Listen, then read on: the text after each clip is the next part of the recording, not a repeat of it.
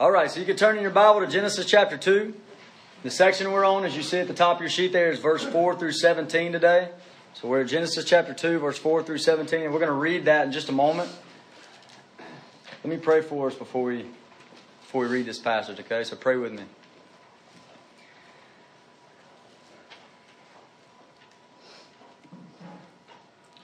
God, thank you so much for your word.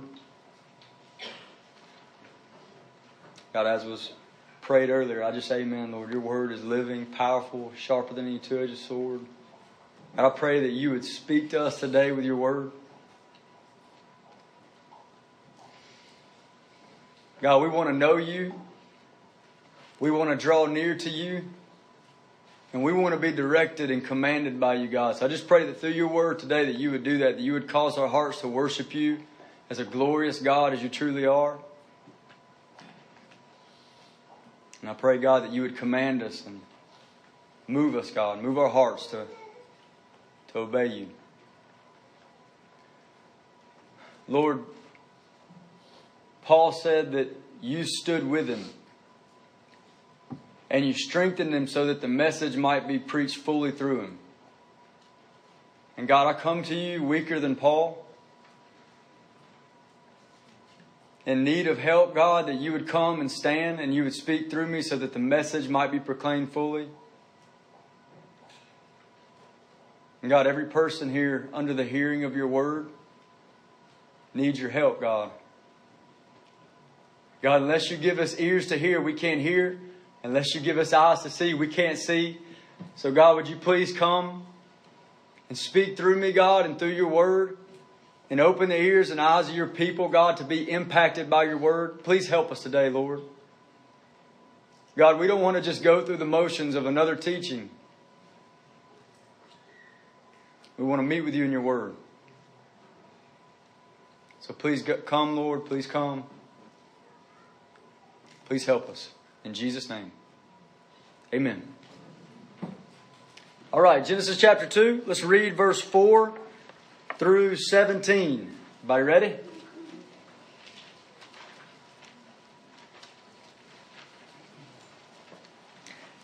This is the history of the heavens and the earth when they were created, in the day that the Lord God made the earth and the heavens.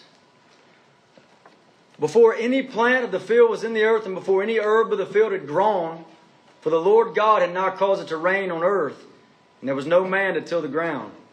But a mist went up from the earth and watered the whole face of the ground. And the Lord God formed man of the dust of the ground, and breathed into his nostrils the breath of life, and man became a living being. And the Lord God planted a garden eastward in Eden, and there he put the man whom he had formed.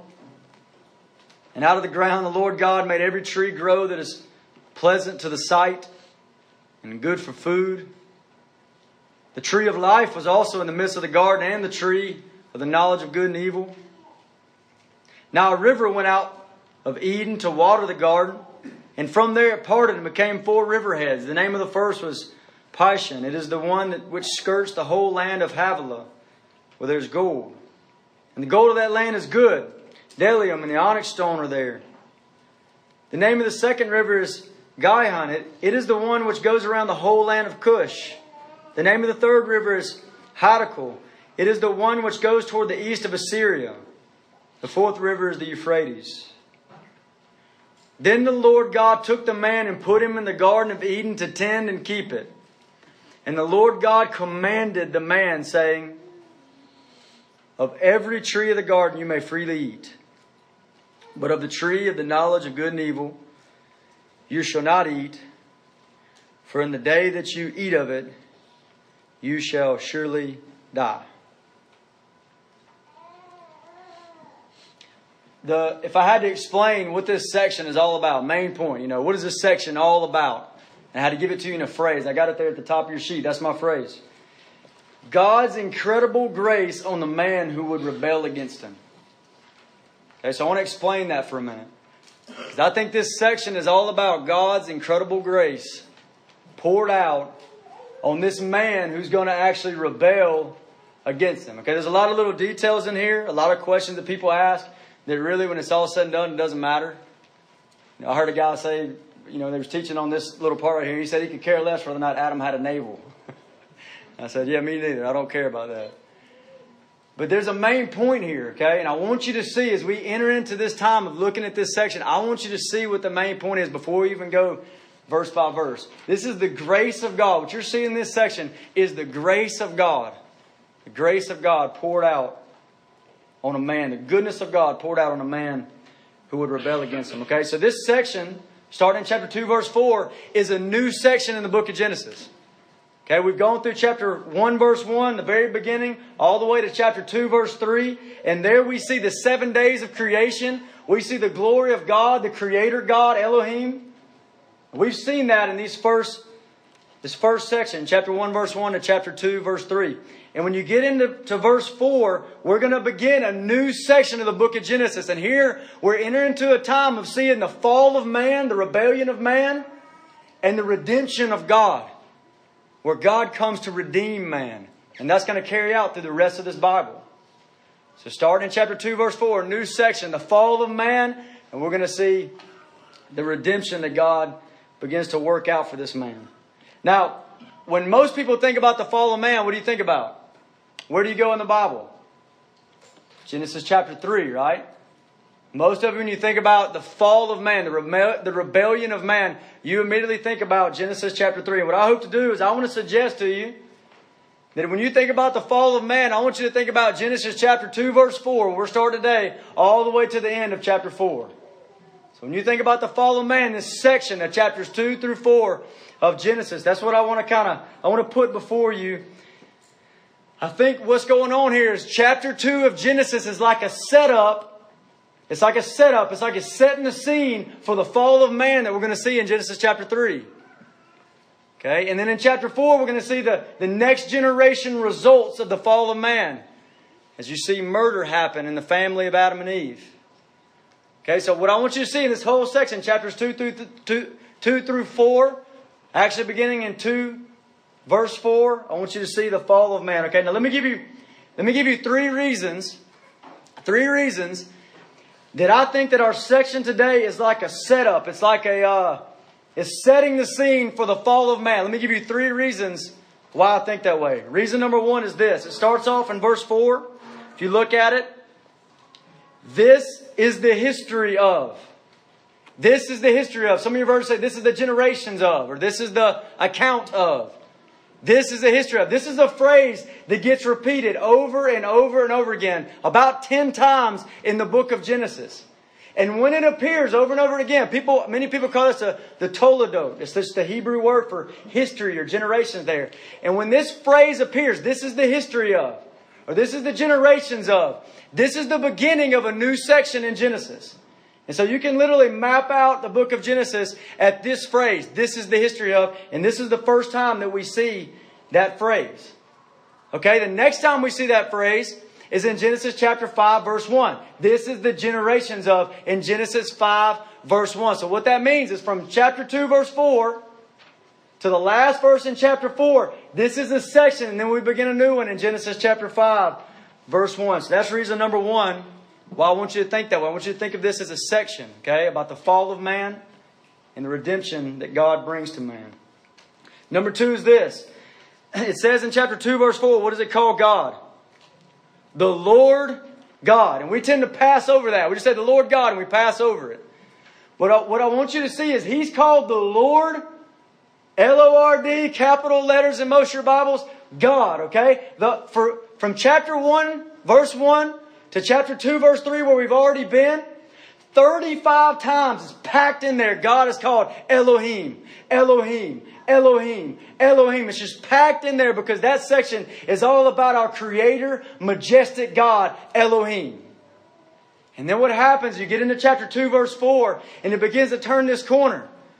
And you've got that Toledot there. This is the history of, and then God is not called just Elohim. He is called Yahweh Elohim. He is called the Lord God. Now, in case you say, well, it's just a name, that might not mean a whole lot. Let me read this to you. Exodus chapter 6, verse 3.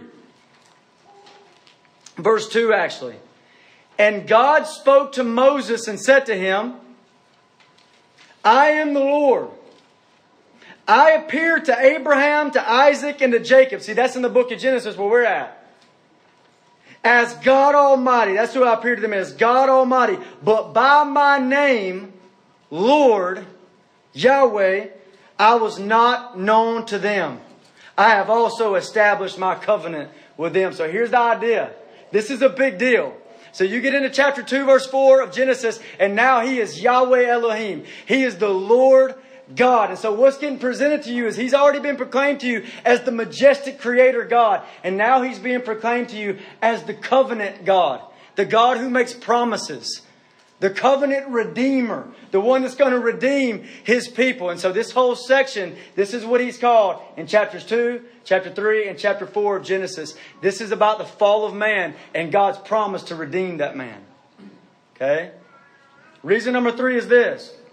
If you read in this section that we're in, so why do I think this is a setup for the fall of man?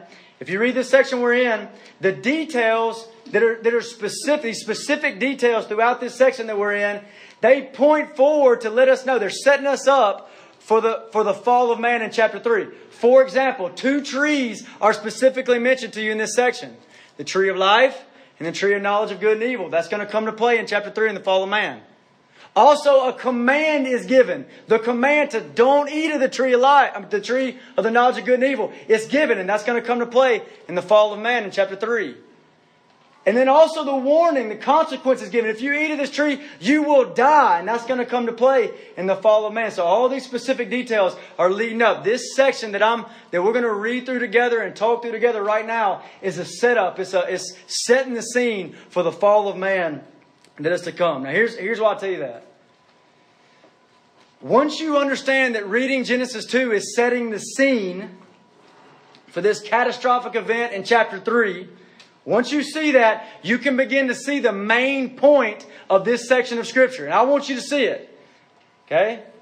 When you know that it's a setup for the fall of man, you can see the main point. Because what happens is we've already been given the 7 days of creation. And day 6, God created man. And what happens in chapter 2, verse 4, is God's going to zoom in on that day 6. And He's going to give you the how did He create man? How did He create woman? And where did He put these people? You get more intricate details about what went down on that day 6, okay?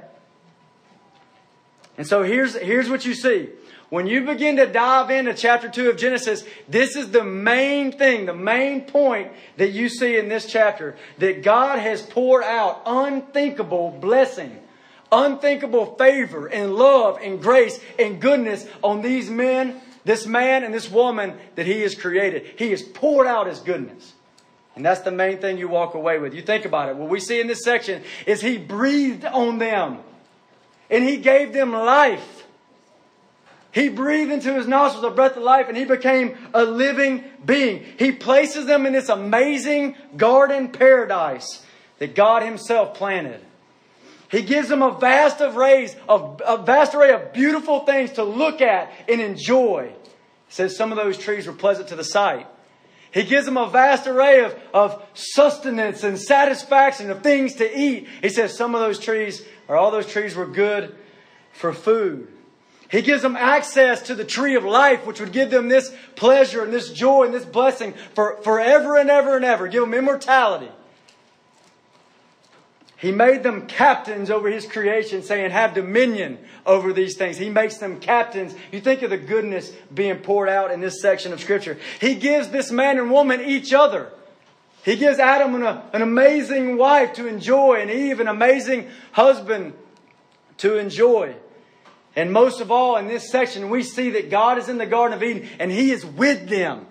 He's speaking with them, walking with them in the cool of the day. They get the presence of Almighty God here in the Garden of Eden. So what you see in this section of Scripture is God's goodness, God's grace is being poured out. Now think, okay? I need you to think. Because we need to ask the question, why? Why would God give us insight into the goodness of God poured out on Adam prior to telling us about his rebellious fall? Why? Why would God do that? Why does He want us to see His goodness poured out first before we see man rebel against God? Why? Why does He want to do that?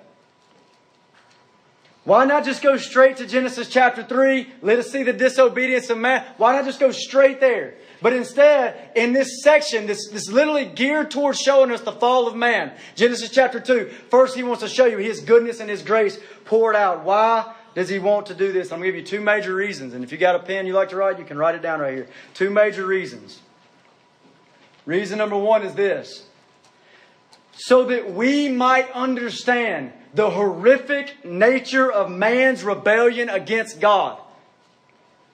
So that we might see the horrific nature of man's rebellion against God. If all we had was Genesis chapter 3, we would see man's rebellion against God. What I'm telling you is Genesis chapter 2 and seeing God's love and goodness poured out helps us to see not only their rebellion, but the horrific nature of this sin that man has walked in.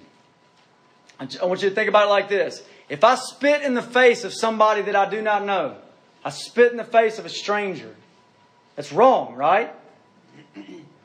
But listen, if I spit in the face of my mama, who changed my diapers and loved me and cared for me and fed me and did all kind of good things for me and raised me up and provided, she did so much good for me, and I spit in her face, that is wrong to the core.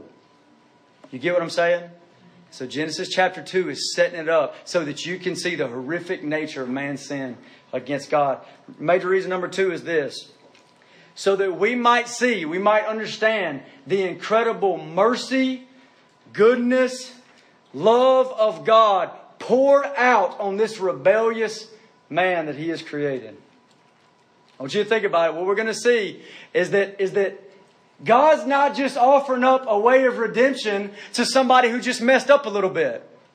What we're seeing is God setting a path for redemption for one who has trampled His grace under his feet. You see the difference? And so this is what chapter 2 of Genesis is setting up. Okay, so we'll come back to some of that in a moment. But let's go straight into the beginnings of man. Chapter 2, verse 4 through 7. So if we read chapter 2, verse 4 through 7, we're going to see the beginnings of man. Verse 4 is it's like an introductory place here. Listen to verse 4 again. This is the history of the heavens and the earth when they were created, in the day that the Lord God made the earth and the heavens. It's introductory here. You're saying, there it is, okay? This is the generations. This is the history. Verse 5 through 6 is going to set up. This is the scene into which man was created. Verse 5 and 6. Before any plant of the field was in the earth, and before any herb of the field had grown, for the Lord God had not caused it to rain on the earth, and there was no man to till the ground. But a mist went up from the earth and watered the whole face of the ground. So what you have here, okay, what you have here, and I want you to see this. If you're watching, you're looking tightly, you're really looking at the details of the creation account in chapter 1 and chapter 2, you could almost seem like there's some sort of contradiction here. And I just want to tell you very quickly, without digging into a ton of details, that there's not a contradiction here, okay? Listen to me. What Adam is formed into right here is from Genesis chapter 1. We see the third day of creation. Vegetation, plants, trees. All these things are created. It's beautiful. And he's created into this. Well, why does verse 5 say, before any plant of the field was in the earth? And it's very, very simple. If you could just look up the Hebrew word that's mentioned over there. And this is why some of your versions, like the ESV, it says bushes. It says these bushes of the field. It's a different Hebrew word over in chapter 1 of what God created on day 3. And it's a different word mentioned right here in verse 5 of what God has created also. After man has already been formed. Okay? So don't let that throw you off. Silly I was debating when I was going to go into this. Silly contradictions. If somebody comes to you, okay, if anybody ever comes to you and they say, there's this contradiction in the Bible. Okay, here's something I want you to learn about that. Number one, there's a principle you need to learn. If you see something that seems like some sort of contradiction in the Bible, especially one this obvious, it's like the second chapter of Genesis. Okay? your first thought should not be, oh man, there's a contradiction. Your first thought should probably be something like this. Maybe I'm not seeing something right because surely Moses was not that stupid. Okay? Do you get what I'm saying? Okay, so it can be frustrating when you get somebody comes and says, oh man, look, some atheist, showing his lack of intellect over the Bible says, oh, look at that contradiction right there in Genesis chapter 2. And it makes you want to look at him real surprised. Go, whoa, hot dog, nobody ever seen that before. That's awesome, man. Moses was an idiot. It makes you want to say, no, don't do that. 2 Timothy chapter 2 says instead of doing that, you should, with gentleness, respond and correct with patience. Okay? But it makes you want to do this. It's frustrating. But there's no contradiction here as you're looking at it. It's a different Hebrew word when it says in verse 5, before any plant of the field. This is a word for what God was doing. Because God is about to do what? He's going to form Adam and then do what? Do what? He's going to plant a garden. A God-planted garden is about to happen. So he gets formed into this creation that's already there. It's beautiful. It's glorious. And then he's about to put Adam right in the midst of this garden where he's going to put these other small plants and these bushes and these trees that we read about as we continue on in Genesis chapter 2. Okay? So kind of back up with me, okay? So what you have here is when man comes on the scene, Genesis 2 verse 5 through 6 is already in place. Okay, so what does it say in Genesis 2, 5 through 6?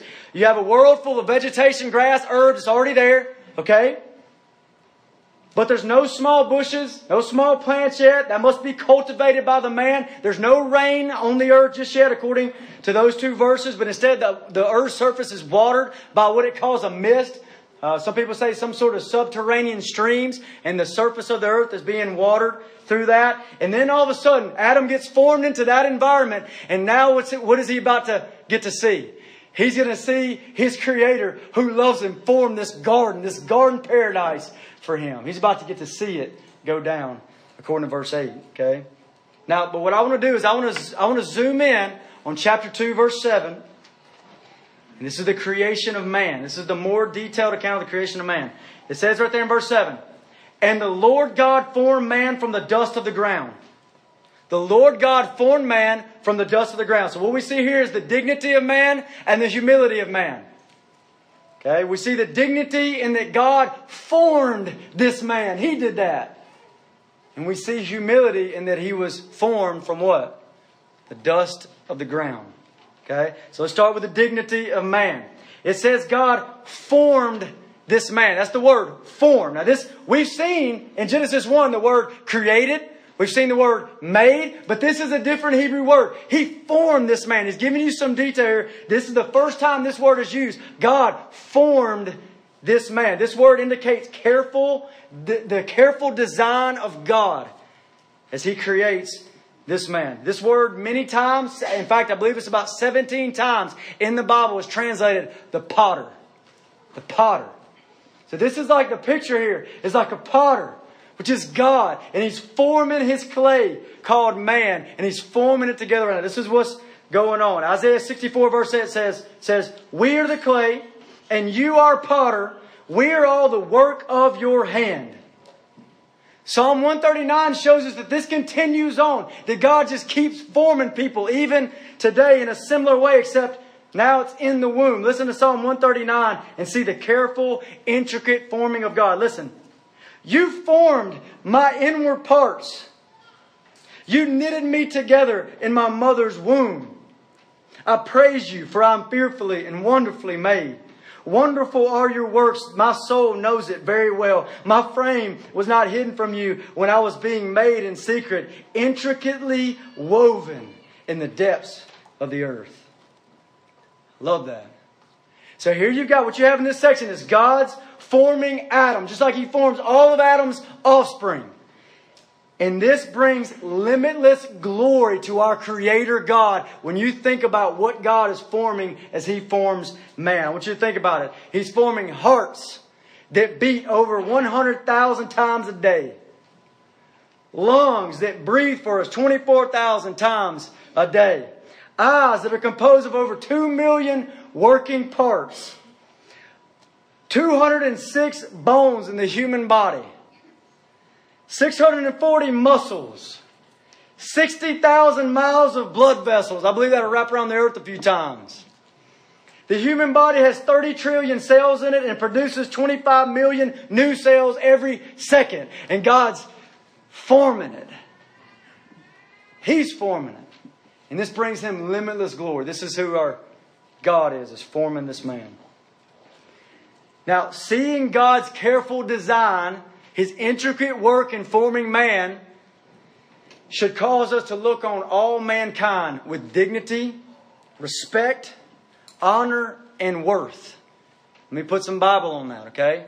One of the reasons that we should not murder and that murder is sinful is because the one that you murder is made, formed by God in His image. Listen to Genesis 9, verse 6. Whoever sheds man's blood, by man his blood shall be shed. Why? For in the image of God He made him. See, this thought that He's made and formed in the image of God should cause us to have dignity toward all mankind. One of the reasons why you don't curse a person made, formed in the image of God is just because of that. He's formed in the image of God. You don't curse that person with your mouth. Listen to James chapter 3, verse 9. With it, he's talking about our tongue, with it we curse men who have been made in the similitude of God. These things ought not to be so.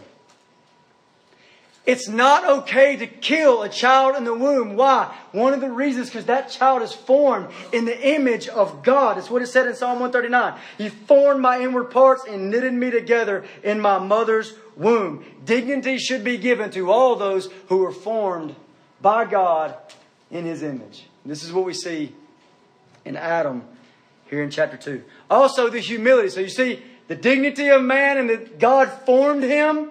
And God gets glory for that. And we also see the humility of man and that God formed him from dust. From the dirt.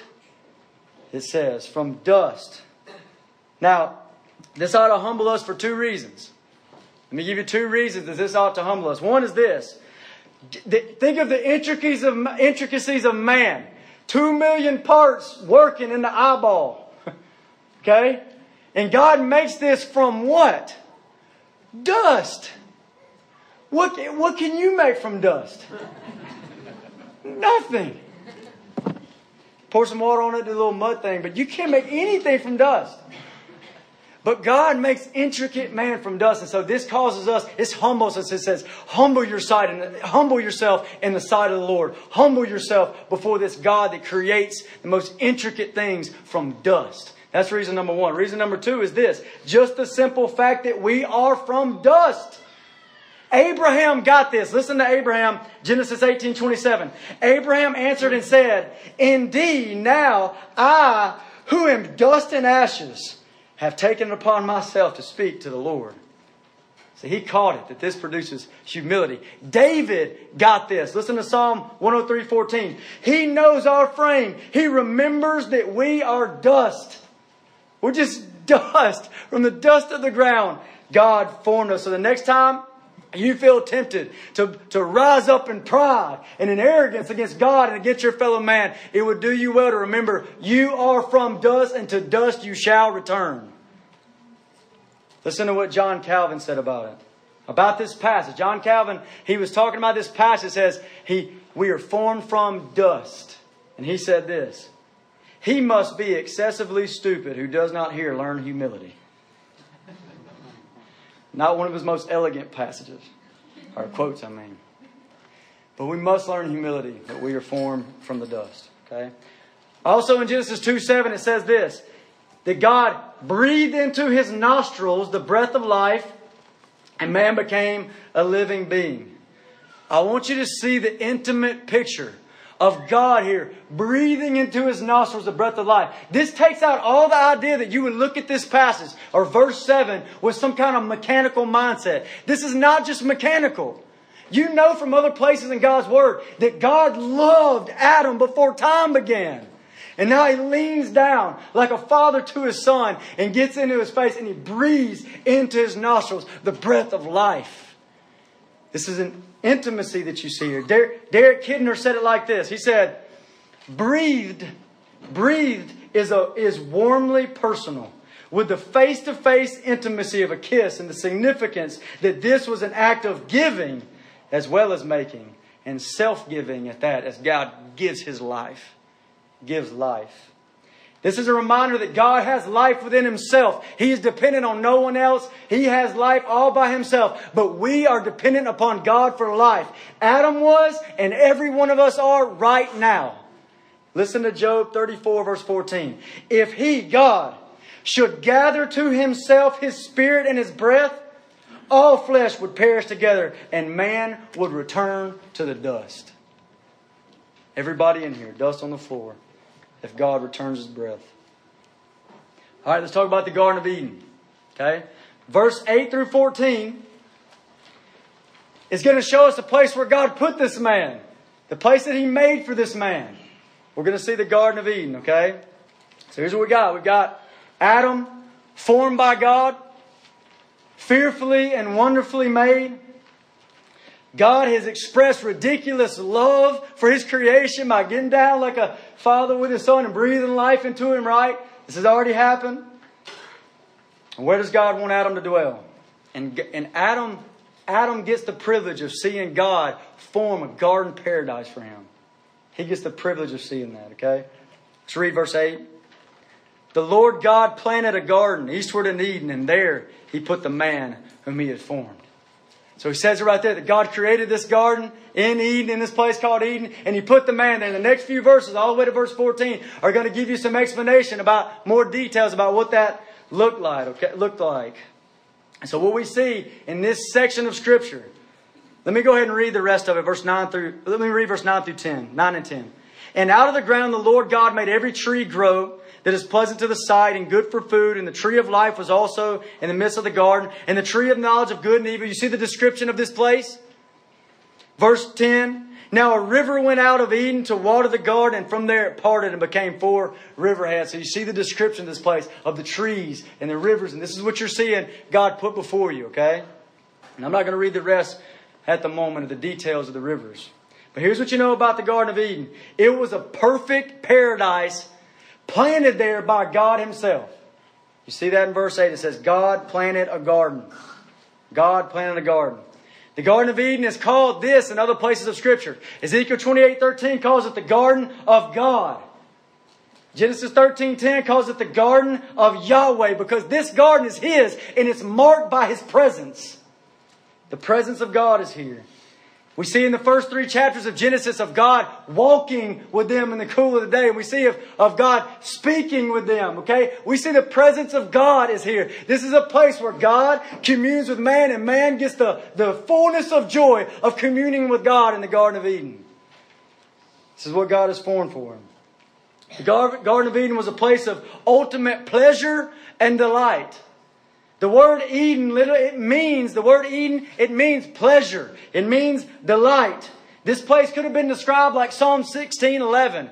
In His presence, fullness of joy. At His right hand, pleasures forevermore. Okay, and this is the Garden of Eden. The Garden of Eden was a place of visual pleasure. It says, those trees out of the ground, the Lord God made every tree to grow that is pleasant to the sight, verse 9. Pleasant to the sight. A place of visual pleasure. People go sightseeing many times and they find enjoyment from what they see. Can you imagine a garden created by God, and you see it and you find joy in what you see that God's hand has made? The Garden of Eden is a place of sustenance and satisfaction. It says that those trees also were what?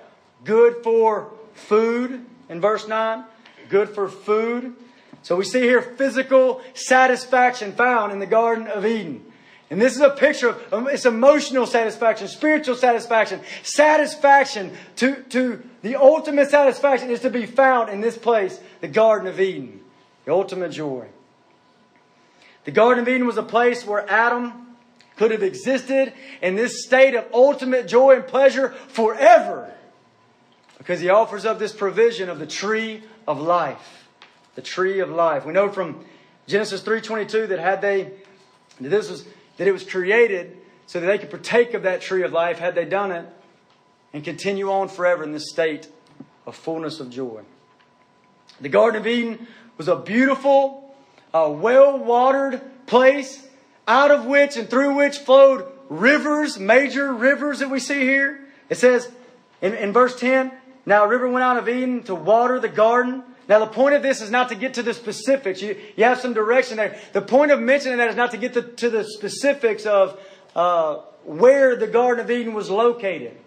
Okay, surely when the flood came, many things on the surface of the earth are destroyed in this time. In fact, listen to 2 Peter 3:6. The world that then existed perished. The world that then existed perished, being flooded with water. So that's not the point. The point is that this is a well-watered place of life. This is the reason when it's referred to in Genesis 13:10 that he actually says it was well-watered everywhere. He's talking about another piece of land. It was well-watered everywhere like the garden of God. This is this place of God's goodness poured out. The Garden of Eden is a place that God intended Adam and Eve to enter into His rest, which He entered into on day 7 of creation. It says, we're going to skip ahead just a little bit, verse 15. Then the Lord God took the man and put him in the Garden of Eden. It's Genesis 2:15. Now the word translated, put him right there, you put him there. It's not the same as the one in chapter 2 verse 8 where it says He put him there. This word literally is the word for rest. God rested him there. God put him into the rest of this place. The rest where he's supposed to enter into the rest of God in His presence. He's entered into the rest, as we know from what Dustin taught, the rest of the completed work of God. And he was to enter into it in this place in the Garden of Eden. In the Garden of Eden, Adam was in paradise. A perfect paradise. He walked with God. He was allowed to experience the unparalleled presence of the Almighty God. He got to experience that in this place. And He's made the human sovereign over all of God's creation. The Garden of Eden. This was a place of God's goodness poured out. Okay? Alright. Man's responsibility. Chapter 2, verse 15 and 17 through 17. We're going to see man's responsibility. Listen to verse 15 again. Then the Lord God took the man and put him in the Garden of Eden to tend and keep it. And the Lord God commanded the man, saying, of every tree of the garden you may freely eat. But of the tree of the knowledge of good and evil you shall not eat, for in the day that you eat of it you shall surely die. So man's responsibility is laid out here. Man's responsibility to serve God and to obey God. Okay, we see serve God in verse 15 and we see obey God in verse 16 and 17. So let's start with to serve God, okay? To serve God. God put him in this garden to tend and to keep it. Some of your versions say to work it and to keep it. To work the garden and to keep it. According to this verse, work is not a product of the fall. But this is something that God assigned. It's an assignment of God. It's not a product of the fall. This is a gift from God for His glory and for our enjoyment. This is not work as some people know work. This is work for the glory of God and for our enjoyment. The ideal world, this is something we can learn from this. The ideal world is not a place of idleness and frolic, but rather it's a place of serious activity and service. I would say at the root of many people's pursuit of idleness or of never-ending vacation, so the heart of that is missing, is sin and missing the heart of God and His plans as He lays it out here for service and for work. God put Adam in the Garden of Eden. He rested him there. He put him to rest there to work it and to keep it. Don't you love that picture? That God put him there to work it and to rest in His finished work. Don't you love that? Adam, I want you to work this land, yet I'm resting you here because I want you to rest in my finished work. I've entered into a rest, and I want you to enter into a rest of my completed work, and yet work it. Work that land. Love this picture. In chapter 1, we see the bigger picture of God's charge to Adam and Eve when He says, in chapter 1, He says, be fruitful, multiply, fill the earth with the image and glory of God. Have dominion. We see this bigger picture. Be fruitful, multiply, fill the earth with the glory of God. It's the big picture in Genesis chapter 1. But before that charge was actually given, Genesis chapter 2 verse 15 gives us the day in and day out responsibility for this man to work and serve in that garden. The bigger picture, think about it, is God's glory and image spread all over the earth. But the day in and day out labor of Adam was to be working and keeping the Garden of Eden. Now this is a good picture for all of us, right? Because all of us have this big picture. We're supposed to be a part of this big picture. Well, we are all about the image and the glory of Jesus being spread all over this earth through making disciples. That's on every one of us. And yet each of us also have this day in and day out. It looks different for us. But this day in and day out of labor and service to God and whatever He's put our hands to do. And I pray that we'd be faithful in both. We'd be faithful in this big picture. Make disciples of all the nation. We'd be faithful in the day in and day out. Right, serve God and to obey God. They obey God. Verse 16 and 17. He commanded them not to eat of this tree of the knowledge of good and evil. Okay, so it says right there in verse 16 that God commanded. This was God's first command to Adam. He commands him something right here. God's command is a demonstration of God's supreme authority. He can command His creation. This is the supreme authority of God. Adam was created by God to be under His authority.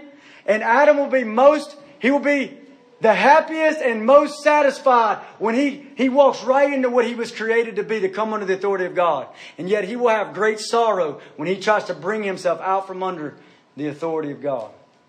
But this is what He's created. He's commanded, it says right here. I want you to see the grace of God behind this command, or the permissiveness behind this command. Look, it says, of every tree of the garden you may freely eat.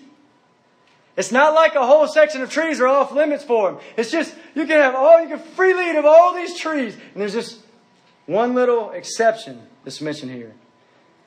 This one little restriction, that's on Adam, is sitting right in the middle of the overflowing provision of God. Of all these trees you can freely eat. You see that? Grace of God and one little restriction. The actual command is right here. But of the tree of the knowledge of good and evil you shall not eat. Verse 17. But of the tree of the knowledge of good and evil you shall not eat. So think with me. What is the tree of the knowledge of good and evil? We know some details. Verse 9 said it's that tree that's in the midst of the garden. Right up next to the tree of life, right? That God commanded him not to eat of. We know it's that tree from verse 9. The tree of the knowledge of good and evil. Now, the reason for this tree, of God creating this tree, is not the stinginess of God to want to withhold something from man that would actually be good for Adam. That's what Satan wants them to believe, right? Isn't that what Satan wants them to believe? And when we get into chapter 3, he says, the real thing is God knows that when you eat of that tree, you'll be like Him. So he wants them to think God's trying to withhold. But that's not what this tree is created for. This tree is created by God. And therefore, the tree of knowledge of good and evil was created for His glory. It was created for the glory of God. And it glorifies God, or it has the potential to glorify God in a unique way. In a unique way. And here's what I mean. All the other trees and all the other blessings and the herbs and all this creation that we read about that God formed and God created for man to dwell there, all of it shows, as Adam partakes, the blessing of God, the goodness of God, the love of God poured out. It just exalts and glorifies Him by showing His goodness. Okay? But this tree has the unique ability to glorify God for His authority and His supremacy over all His creation. Okay? Now let me explain that. So how does that work? You think about it.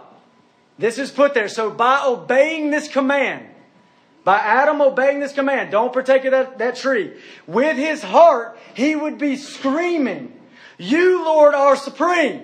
You, Lord, have all authority over all your creation. You, God, are worthy to be trusted. You're worthy to be obeyed." And this tree gives him the opportunity to glorify God in that unique way.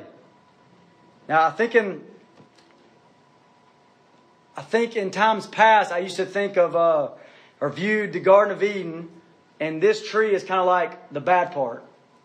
This is like the bad part of the Garden of Eden. Almost like you had all this creation and it was all good, but you got that one little naughty tree, And I feel like maybe I thought about it something like that. But this tree was created, think with me, as a creation of God, as a good part of the Garden of Eden, a tree with the potential to magnify the glory of God. Okay, think with me. the prohibition against eating of the tree of the knowledge of good and evil, saying don't eat of that tree, provided Adam with something glorious. The prohibition, don't eat of that tree, it provided Adam with something amazing. An opportunity to worship God through loyal devotion and obedience which screams, my God can be trusted. Martin Luther said it like this. He's talking about the tree of the knowledge of good and evil. Listen to what Martin Luther said about that tree. He said, that's Adam's church, altar, and pulpit. Here he was to yield to God the obedience he owed. Give recognition to the word and will of God. Give thanks to God and call upon God for aid against temptation. You see his view of that? He said this was his altar and his pulpit. A place where he could exalt God when God gave the tree of the knowledge of good and evil. So I want you to think about it. Without the restriction of God, that small little restriction, you can't eat of the tree of the knowledge of good and evil. Without that restriction in this garden paradise scenario, there would be no outlet for constant obedience to God that says, you are supremely wise above all your creation and you have supreme authority. So the tree of the knowledge of good and evil is actually it's another gracious gift given to Adam by God to express His love, to give Adam an opportunity to glorify Him, which is going to bring him more and more joy as he glorifies his God. This tree is actually a gift for Adam's highest joy. Now, the consequence of disobeying His command is what? In the day, verse 17, in the day that you eat of it, you shall surely die. Now, why is it such a serious offense? Why is such a serious offense for Adam to eat of this particular tree? And I'll tell you this, it's not that knowledge of good and evil is necessarily bad in and of itself. Knowledge of good and evil is not bad in and of itself. You say, how do you know that? Well, Genesis 3:22, it says, God says, behold, the man has become like one of us to know good and evil. So this is a characteristic of God, the knowledge of good and evil. It's not necessarily a bad thing in and of itself. Not to mention, Adam and Eve, they already knew good to some degree, right? And they're not ignorant of evil, that they shouldn't disobey God.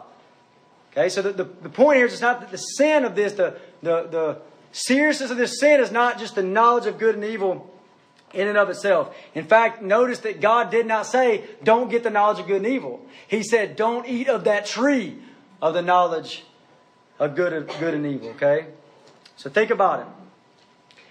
The offense of eating of that tree, the offense of eating of the tree of the knowledge of good and evil, is that God had given Adam an opportunity to glorify God, right? He gave through the tree of knowledge of good and evil. He gave him an opportunity to glorify God as the supreme authority.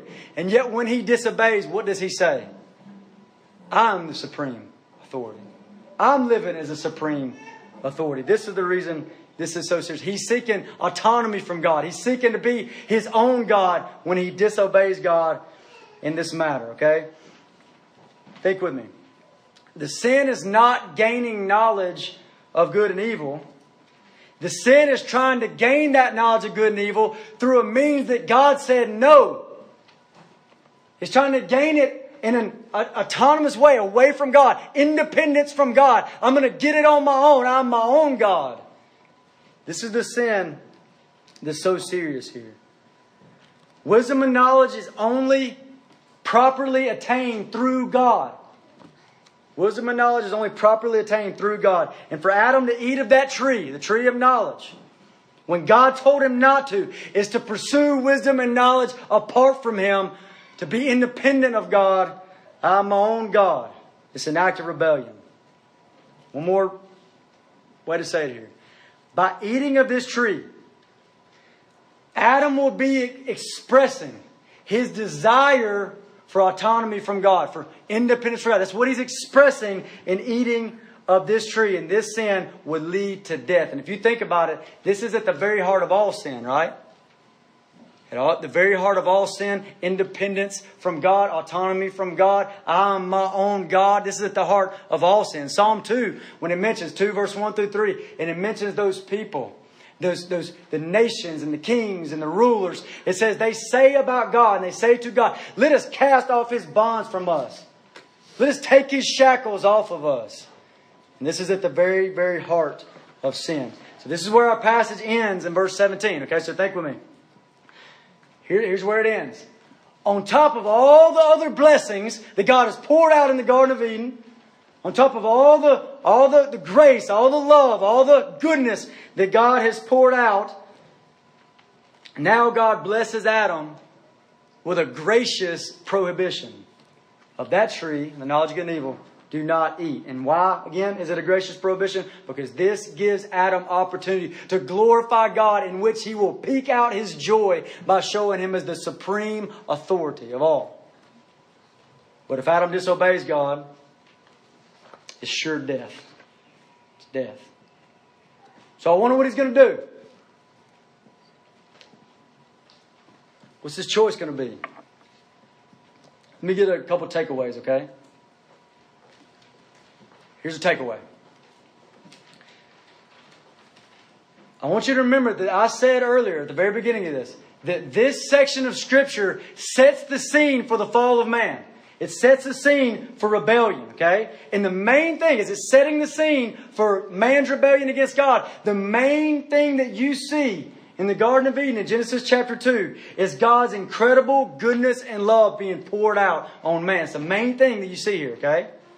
God forms him, breathes on him, gives him life, makes the most incredible garden paradise you have never seen, where he can dwell with God forever. Fullness of joy. Think of the blessings being poured out. He can dwell with God forever. Fullness of joy. God only puts one tiny little restriction on him, and yet even that restriction is for his good and for God's glory.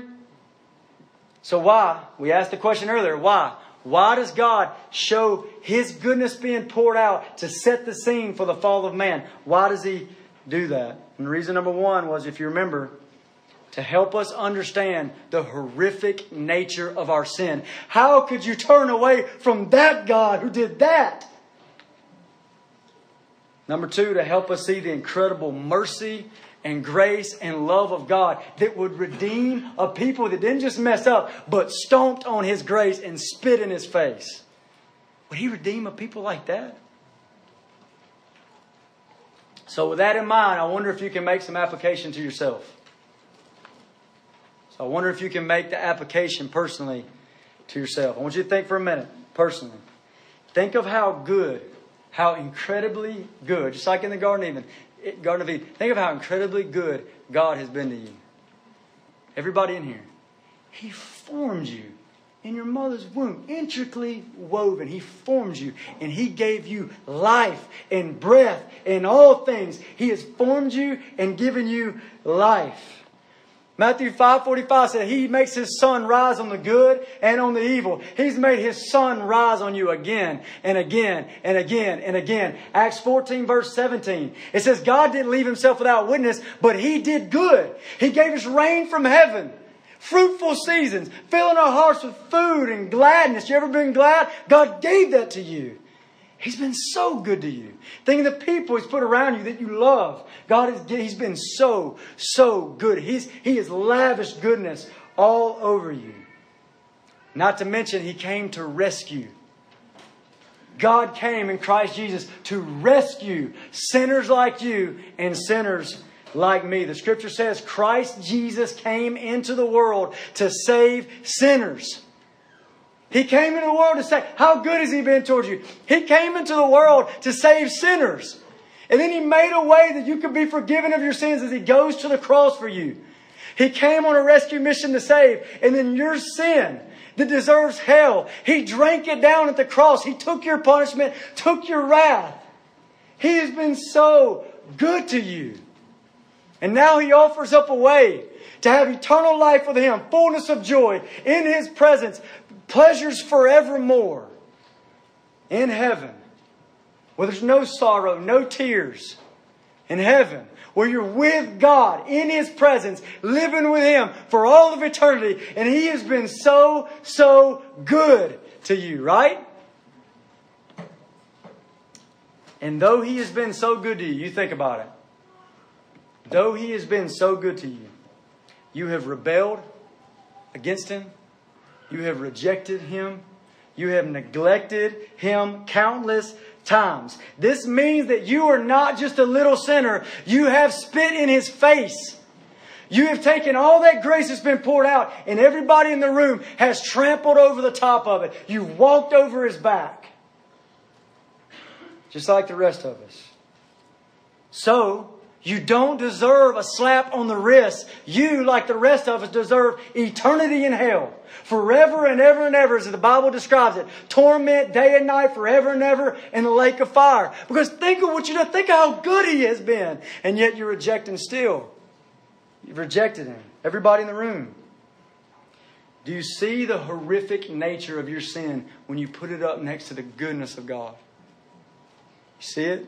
Just like the goodness of God in Eden shows us the horrific nature of the sin in Genesis chapter 3 at the fall of man. The goodness of God towards you. Imagine it. And you sin against that God? You harden your heart to that God? Now, within your mind, with the horrific, the view of the horrific nature of your own personal sin, as you've turned against God, as you have that in your mind, how incredible is the mercy and love of God that He would still be willing to redeem people like us. How merciful is this God? Isaiah 65 verse 1 through 3 gives you a picture of it. You've heard me say it before. He holds out His hands all day long. Not to little sinners, but to a rebellious people. He says, here am I, to a people not called by His name, who provoke Him to His face continually. And He holds out a hand of mercy. So what happens is you see your ridiculous sin. You think about the great goodness of God that's been poured out, and yet your sin against this God, and you open your eyes from being buried under your sin, and you see a hand of mercy still extended to you. What love does this God possess? What mercy? Last thing I'll say here is, if you're here, and I don't know everyone, if you're lost, okay, you don't know Christ, you're not converted, listen to what the verse said, okay? Christ has shown His love. You've trampled over His grace. You have sinned and turned away from Him. There's other things you love more than Him. It's crazy that you have done that and that you're just like me, okay? It's crazy. And yet, Christ laid down His life for you, and the hand is extended out. He holds it out all day long to people that provoke Him to His face continually. So if you're here and you're lost, the hand of the mercy of God is extended out to you. Don't reject the mercy of God. Don't reject the goodness of God extended out to you. There is a time when that hand will be yanked back, and there will be no more chances. But right now, it's reached out to you. And if you're here and you're saved, I just want to leave you with a verse. Do you remember that you sinned against God like this? Listen to Ephesians 2 verse 11. 11 through 13. Therefore remember. So you here that are in Christ, He says remember. He wants you to remember something. Remember. Verse 12. That at that time you were without Christ. Remember that time? Being aliens from the commonwealth of Israel and strangers from the covenants of promise, having no hope and without God in the world. Do you remember that? God's goodness extended to you infinitely, and yet no hope, without God and without Christ. And verse 13 says, and here's your reminder, but now in Christ Jesus, you know, the one who suffered for you? You who once were far off have been brought near by the blood of Christ. Let's pray. Father, please help us to respond to your word. Lord, if there is anyone here that doesn't know you, God, I pray that you keep them from hardening their heart.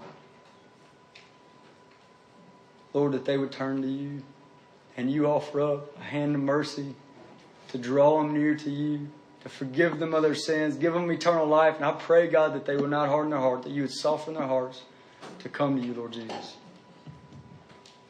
And God, for everyone here who is your child,